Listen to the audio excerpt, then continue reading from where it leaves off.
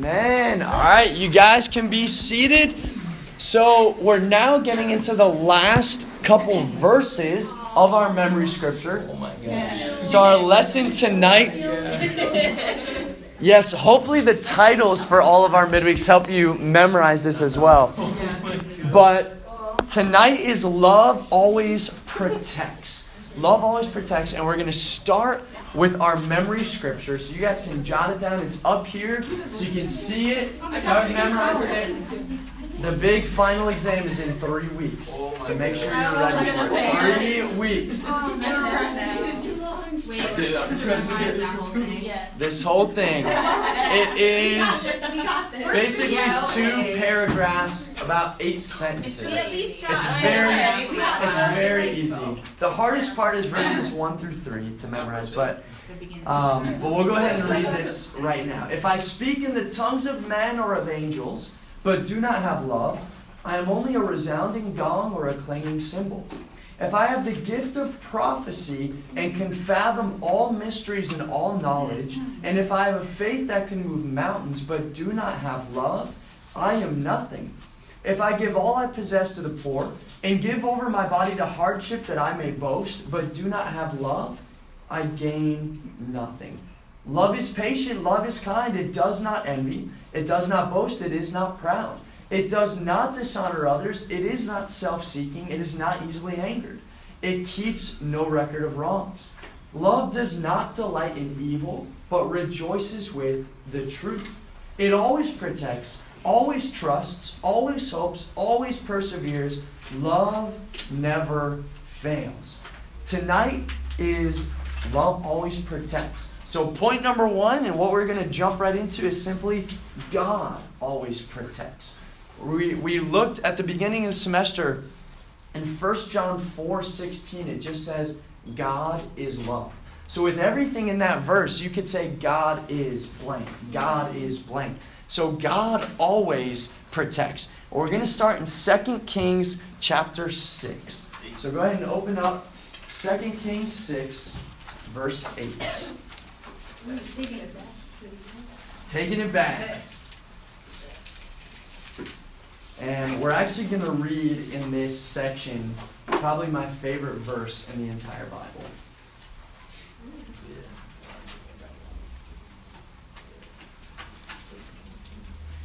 All right, 2 Kings 6,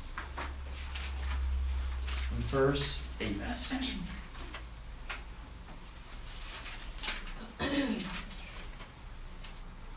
All right, it says, now the king of Aram was at war with Israel. After conferring with his officers, he said, I will set up my camp in such and such a place.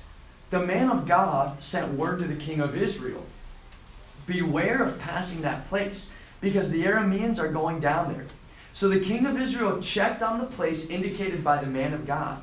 Time and again, Elisha warned the king so that he was on his guard in such places. This enraged the king of Aram. He summoned his officers and demanded of them, tell me, which of us is on the side of the king of Israel? He thought that there was a snitch among his own officers. So he's ticked off because every time they're setting up to go and attack Israel, the Israelites are there, they're armed and they're ready. They're not caught by surprise. Verse 12 says, none of us, my lord the king, said one of his officers, but Elisha, the prophet who is in Israel, tells the king of Israel the very words you speak in your bedroom. Go find out where he is, the king ordered, so I can send men and capture him. The report came back, he is in Dothan. Then he sent horses and chariots and a strong force there. They went by night and surrounded the city. When the servant of the man of God got up and went out early the next morning, an army with horses and chariots had surrounded the city. Oh no, my lord, what shall we do? The servant asked. Don't be afraid, the prophet answered. Those who are with us are more than those who are with them. And Elisha prayed, open his eyes, Lord, so that he may see. Then the Lord opened the servant's eyes, and he looked and saw the hills full of horses and chariots of fire all around Elisha. As the enemy came down toward him, Elisha prayed to the Lord, strike this army with blindness. So he struck them with blindness as Elisha had asked. Elisha told them, "This is not the road and this is not the city. Follow me, and I will lead you to the man you are looking for." And he led them to Samaria. So Elisha's starting to set up this trap. He's the one they're looking for, but God struck this entire force with blindness. So they have no idea who the man is that's talking to them. And so this, in their minds, this random guy says, "Hey, come follow me. I'll show you the guy that you're looking for." And they have no idea that that's him right there. So we pick up in verse 20. After they entered the city, Elisha said, "Lord, open the eyes of these men so they can see." Then the Lord opened their eyes and they looked, and there they were inside Samaria. When the king of Israel saw them, he asked Elisha, "Shall I kill them, my father? Shall I kill them?" This guy's a little bit too excited right here. He asks the question twice. "Can I kill them?" "Do not kill them," he answered. "Would you kill those you have captured with your own sword or bow? Set food and water before them so that they may eat and drink and then go back to their master." So he prepared a great feast for them, and after they had finished eating and drinking, he sent them away, and they returned to their master. So the bands from Aram stopped raiding Israel's territory. So the king of Aram, he's trying to take Israel out. He wants to wipe out God's people. And every time he plans the attack, Elisha simply goes to the king of Israel and says, "All right, here's where you got to set up camp. Here's where you got to be ready." And every time the Arameans try to attack, it fails. Israel's there, they're armed, they're ready. So now this king's furious. And he finds out from his officers it's Elisha that keeps foiling my plans. This is the guy who keeps telling the king of Israel where we're going to be coming from. So he decides we got to kill Elisha. We're going to take this guy out. So Elisha and his servant are by themselves in this city, basically in this valley surrounded by mountains. The king of Aram sends this entire armed force of horses and chariots. They surround the entire city. And the servant of Elisha looks up and sees all these people here to kill the two of them. I mean, we're talking tens of thousands of people to kill two people. Wow. That shows you how scared they are of Elisha, that they would have to get so many people. And the servant starts freaking out and he says, "Oh no, what do we do?" And you know, we can get like that sometimes, right? We can start worrying and freaking out.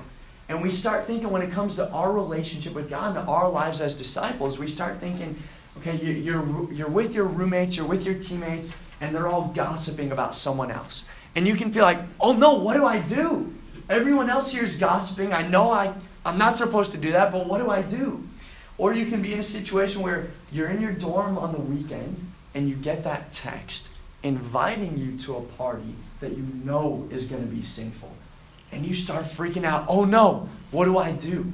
Which is exactly what this servant was asking. Or you're about to share your faith with someone, but you feel scared and you start worrying about what they're going to say. "Oh no, what do I do?" You're studying the Bible with someone and they get offended by the scripture you just shared with them. "Oh no, what do I do?" And we can be just like this servant where we get into a challenging situation and we just freak out. And we worry, and we get overcome by anxiety. But when Elisha hears his servant freaking out, what does he tell him? He says, "Don't be afraid. Those who are with us are more than those who are with them." This is probably my favorite scripture in the entire Bible, verse 16. "Don't be afraid. Those who are with us are more than those who are with them." Amen. And all of us, we have to open our eyes to be able to see God's power and God's army that is all around us.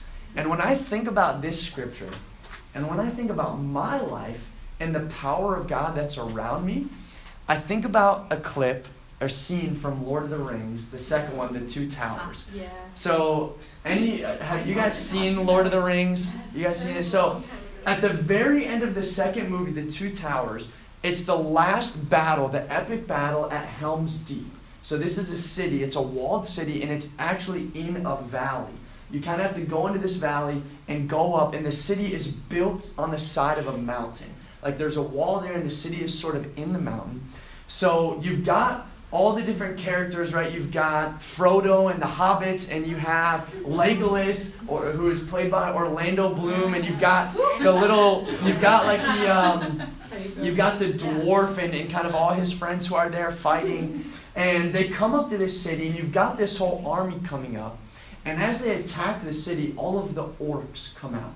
And the orcs are kind of these nasty, like, manufactured, almost zombie-like beings. And they're controlled by Sauron, like the evil leader kind of the dark world and all this. And so they're fighting, and all of the humans and the elves and the dwarfs who are fighting for good, they start getting massacred, wiped out. They're losing this battle. People are dying all around them. And it's basically over, is what they think. I mean, they're kind of resigned to the fact that we're all going to die today.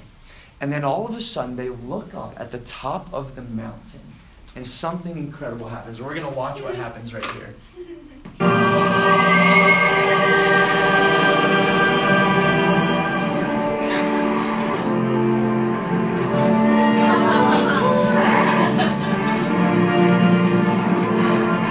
Let the king stand alone. Not alone. Look here!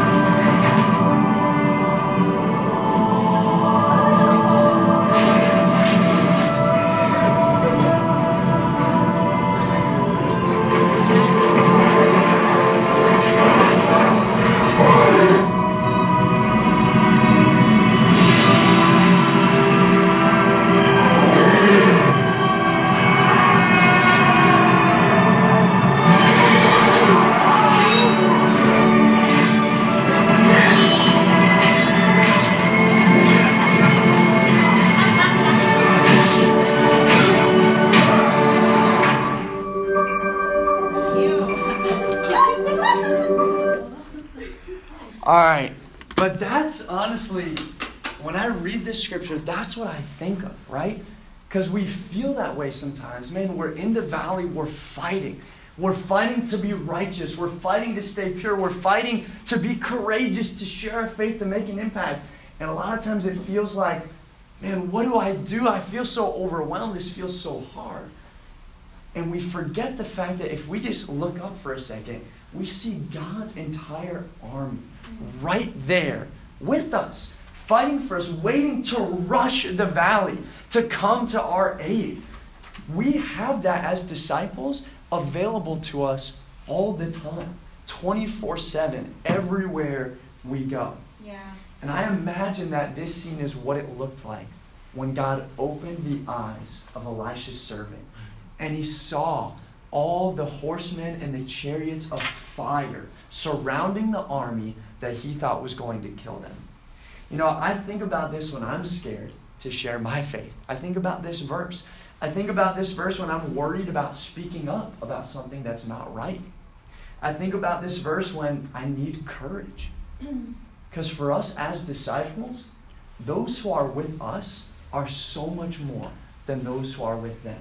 Yeah. Any pressure we feel from the world, any pressure we feel from people who don't have God, we are so much stronger than that because we have God's army right there with us all the time.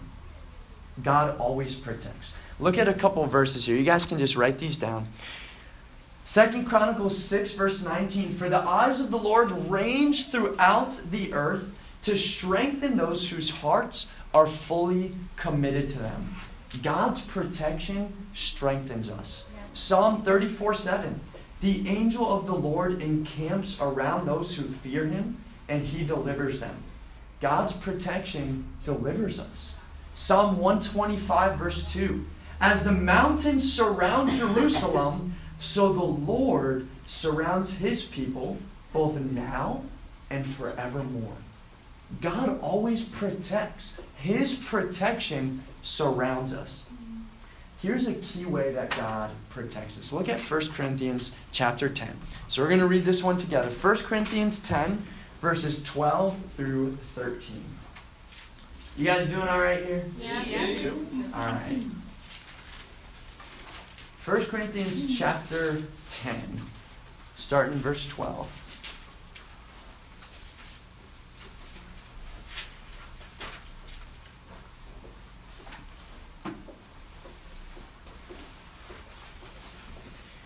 All right, verse 12 says, "So, if you think you are standing firm, be careful that you don't fall. No temptation has overtaken you except what is common to mankind. And God is faithful. He will not let you be tempted beyond what you can bear. But when you are tempted, He will also provide a way out so that you can endure it." God protects us from sin. When we're tempted, God always provides a way out.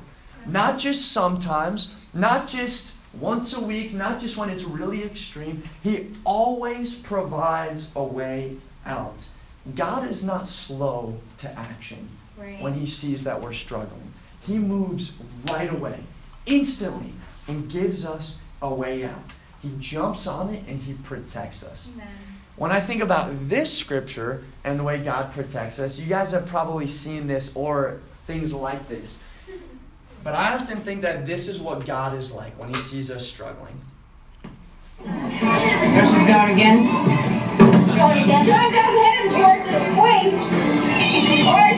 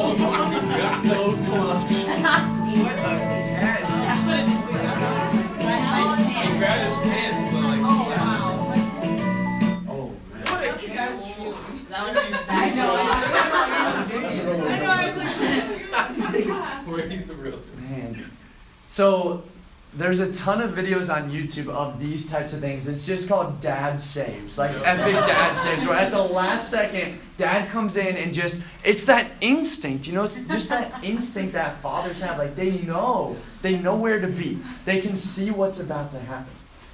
God is our perfect father. God is the dad who catches us at the perfect moment. He's the one who grabs us when we're about to crash into the side of a van. He's the one who, when we're falling, about to smack our head on the floor of the supermarket, He grabs us by the belt with an inch of space, and we're unharmed. We're okay. He jumps in at the perfect time. You guys, there will never be a situation where you are tempted beyond what you can bear. That's just not going to happen. There's never going to be a situation where you're struggling and there's not a way out. There is always a way out. There's always a way to stand up under it and be righteous. With the same heart that God protects us, He also expects us to protect each other. So the second thing and the last thing we're going to talk about tonight is God expects us to always protect. He always protects, and He expects us to do that. Look at Hebrews chapter 3. This is great. Hebrews 3, verse 12.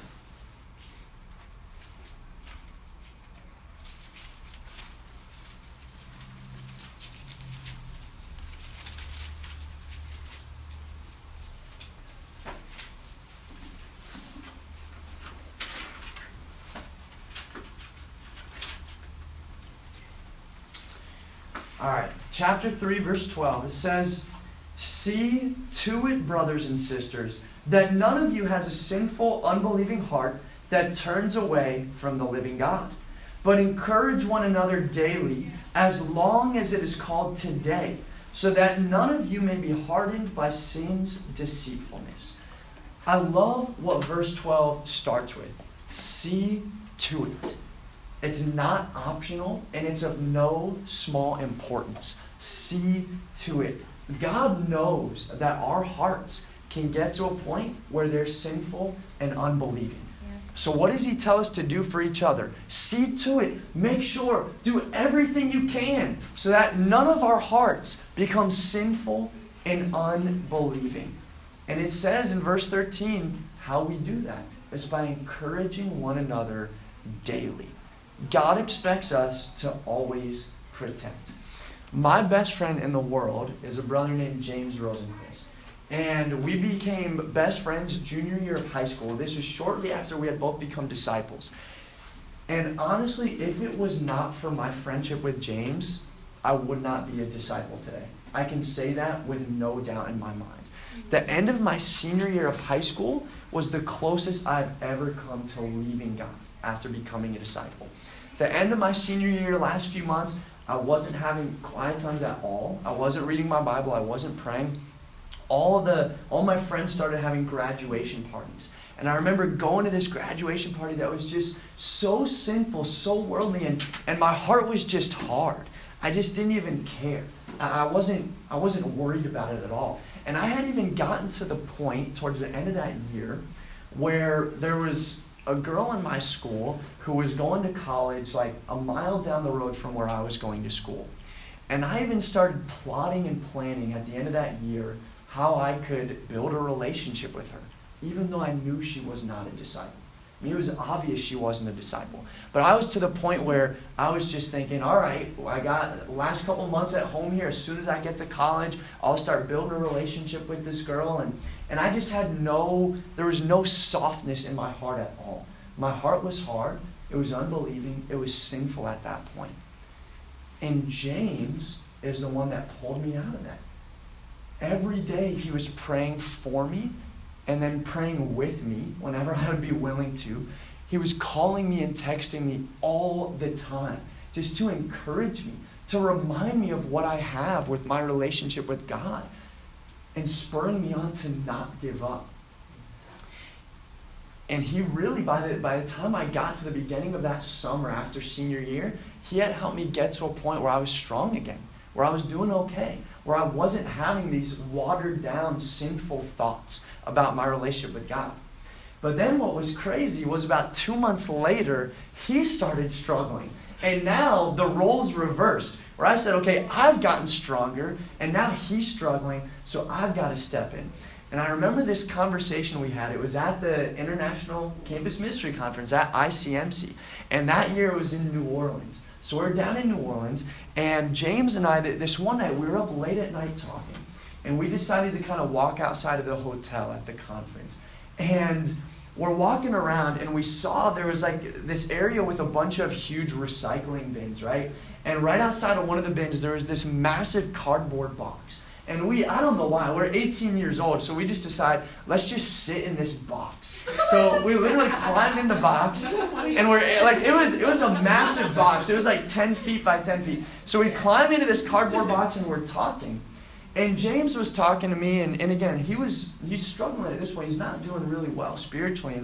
And he started explaining to me how he feels like, I think what I need to do is just kind of leave God and go into the world for a while and just experience the world and experience sin. And after I do that for a while, I'll come back to God and I'll just have a great story about my relationship with God and how I had to fight through all this and overcome. But I think I just need to go into the world for a while, and then eventually I'll come back to God. So he's explaining this to me as we're sitting in this box. And I look at him and I say, that is the dumbest thing I have ever heard. I literally say, I'm like, that's the dumbest thing I've ever heard in my life. And he was mad. He was offended at me. He was like, that's so insensitive. How can you say that? I'm pouring my heart out. But that was the truth. He was angry, but he knew what I was saying was true. And really by the next day, he wasn't even thinking that anymore. It's like, man, you know what? That's right. That's a stupid thing. Why would I ever think that way? But our friendship with each other is what protected us from our hearts becoming sinful and unbelieving. So you guys have to ask yourself the question, who are you doing that for right now? Who are you encouraging in that way right now? And as you look around this room and as you think about each other and you look at each other as brothers and sisters, are you doing that for each other? Because God calls us to protect each other daily. For the brothers, this means you guys hold each other accountable. This means you check up on each other. You don't let things go unaddressed. And it means that you take the sisters on dates. It means that you make them feel like princesses. It means that you tell them how awesome they are and how grateful you are for them. That's what it means to encourage them daily. And for the sisters, this means that you don't have bitterness or envy towards each other. This means that you don't let any prideful or judgmental thoughts in your heads or your hearts about one another. It means that when you look at your brothers, you respect them. It means that you let them lead. It means that you tell them how much you appreciate them. That's how we encourage each other daily and make sure no one has a sinful, unbelieving heart. But along with encouraging each other, protecting each other in that way, another way that we have to protect one another is by not doing anything that could cause someone else to struggle. Yeah. Look at this verse. Romans 14. We're going to start in verse 13. Romans chapter 14, verse 13. You guys still with me? Yeah. All right, we just got a couple more verses to look at here. All right, so as you guys are turning there, Romans 14, basically the context of this scripture, Romans was written to the church in Rome. And the church in Rome had both Jewish Christians and Gentile Christians. So it had people coming from totally different backgrounds. Now, some of the Jewish Christians, right, Christians who had converted from Judaism, felt like they still wanted to keep the Sabbath and they wanted to abstain from certain foods. Like there were parts of kind of what they had grown up with that they wanted to hold on to. And basically what Paul's addressing here is that, okay, that's your opinion, right? That if you want to, you can keep the Sabbath and abstain from eating certain meats. But if someone else has a different opinion, because it's not a biblical thing, don't judge someone on that opinion. But also for the people who had no problem eating those things, for the people who had no problem not keeping the Sabbath, Paul's also telling them, look, don't rub it into their faces. Don't flaunt this. Don't do it in a way that's going to make them struggle since they've decided not to do that. So we're going to pick up here with that in mind, and you'll get an idea of the point Paul's getting at. Starting in verse 13. Therefore, let us stop passing judgment on one another. Instead, make up your mind not to put any stumbling block or obstacle in the way of a brother or sister. I am convinced, being fully persuaded in the Lord Jesus, that nothing is unclean in itself, and that's in regards to food. But if anyone regards something as unclean, then for that person it is unclean. If your brother or sister is distressed because of what you eat, you are no longer acting in love. Do not by your eating destroy someone for whom Christ died. Therefore, do not let what you know is good be spoken of as evil. For the kingdom of God is not a matter of eating and drinking, but of righteousness, peace, and joy in the Holy Spirit. Because anyone who serves Christ in this way is pleasing to God and receives human approval. Let us therefore make every effort to do what leads to peace and to mutual edification. Do not destroy the work of God for the sake of food. All food is clean, but it is wrong for a person to eat anything that causes someone else to stumble. It is better not to eat meat or drink wine or to do anything else that will cause your brother or sister to fall. So what's the point that Paul makes over and over and over again in this section?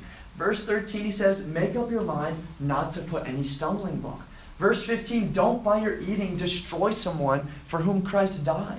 Verse 19, make every effort to do what leads to peace and mutual edification. Verse 21, it's better not to even eat meat or drink wine or do anything that would cause your brother or sister to fall.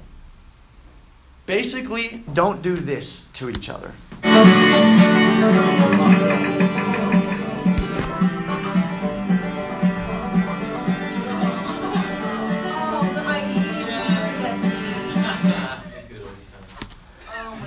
So don't do that to each other spiritually. Don't set up anything. Don't do anything that would cause someone else to struggle.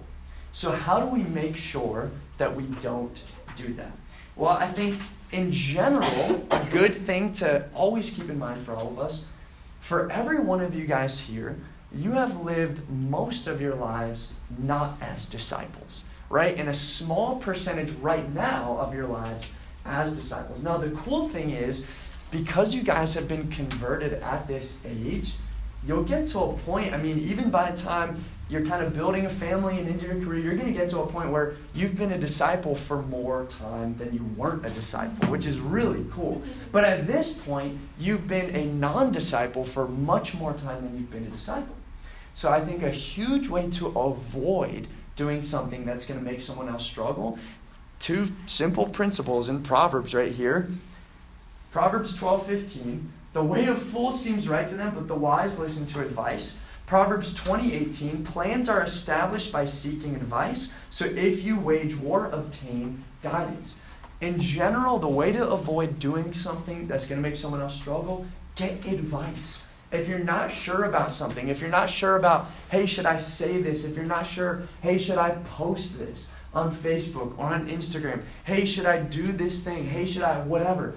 Get advice if you're not sure.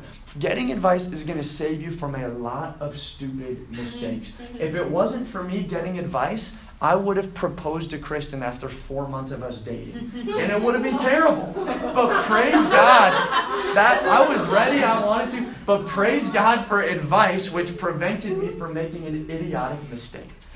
Question. I just happened to read down the next verse, whatever, where it says, so whatever you believe about these things, keep between yourself and God. So what does it mean in that context, since we were reading that chunk of scripture? So in this context in Romans 14, he's talking about eating meat and keeping the Sabbath. And it was causing issues in the church because there were so many different opinions about it. And some of the people who felt like, hey, you're not allowed to eat this type of meat or you have to keep the Sabbath, really that was their own opinion, but they were kind of forcing it on other people. So with that verse specifically, Paul's basically telling them, look, okay, that's fine that you believe that, that you're not supposed to eat this meat or that you need to keep the Sabbath, but keep that between you and God. Because what they were doing was judging each other on things that weren't biblical. It was just their own opinions. Mm-hmm. So he says, look, okay, it's okay for you to feel that way, but keep it between you and God because it's not a biblical issue. It's just your opinion. So that's where that comes in. So along with that, because that's it has a good relationship to these Proverbs, just get advice about all these different things. But I think a couple practical things to keep in mind with Romans 14. We're going to wrap up in a second. So again, I'm going to point out for brothers and sisters things to think about. Brothers, we don't need shirtless pictures or videos of you guys on social media. LOL. That is not going to help your sisters out. And sisters, in the same way, with what you dress and what you post, make sure it's pure. Make sure it's not going to cause any brother or anyone to struggle. Another thing, if you guys are hanging out watching a movie together, brothers, be mindful of the sisters. If there's a scene in the movie where the guy in the movie is just flaunting his muscles, skip the scene. Just go to the next chapter. If you guys are hanging out watching a movie, sisters, if there's a scene where there's a girl in the movie wearing something sketchy, be mindful of your brothers. Skip the scene. Just move past it. We don't want to do anything that would cause someone else to struggle or to fall. I think another big thing to keep in mind, and again, what I'm saying to you is advice, okay? But I think that if you follow this, it is wise. And I've seen it to be wise in my own life. Don't talk to each other late at night, right? I'm talking about brothers and sisters talking to each other. Because once it gets to a certain point, our minds can go to crazy places. We just don't think straight. And you can kind of decide for yourself what that time should be. Like, hey, after this time, I'm not going to be on the phone with a brother. I'm not going to be on the phone with a sister just because I want to be wise. I don't want myself to struggle or to make them struggle. So you can decide what that time is. I would say as a good cap, definitely not past midnight. I think where our minds are after midnight generally is not in a rational, logical, kind of disciplined place. So I think you want to be wise about that. And again, what you post on social media, right? You might think to yourself, oh my gosh, this video is hilarious. I know this girl's wearing a bikini in it, but it's so funny, I'll just post it. Well, no, it could make somebody struggle. Or this video is so funny, I know that the guy swears like 10 times in it, but it's so funny. That could make someone struggle. So we've got to be mindful of even the things that you post. Again, I think getting advice is a great way to avoid doing something that's going to make someone else struggle. Amen? Amen. Last thing here, I think to always keep this in mind when it comes to how God is able to protect us and how we're able to protect each other. Just jot this down, Proverbs 4, verse 6. Do not forsake wisdom, and she will protect you. Love her, and she will watch over you. Seek wisdom. Wisdom protects us. Wisdom protects each other. You can get wisdom by asking for advice, or you can actually ask God directly for it. James chapter 1 promises if you lack wisdom, ask God. He will give it to you. Always seek wisdom. God protects us. We've got to protect each other. To God be the glory. Amen. Stick around for 1 minute. Riley has to go run a quick errand, and just stick around for a second. You don't have to stay in your seats.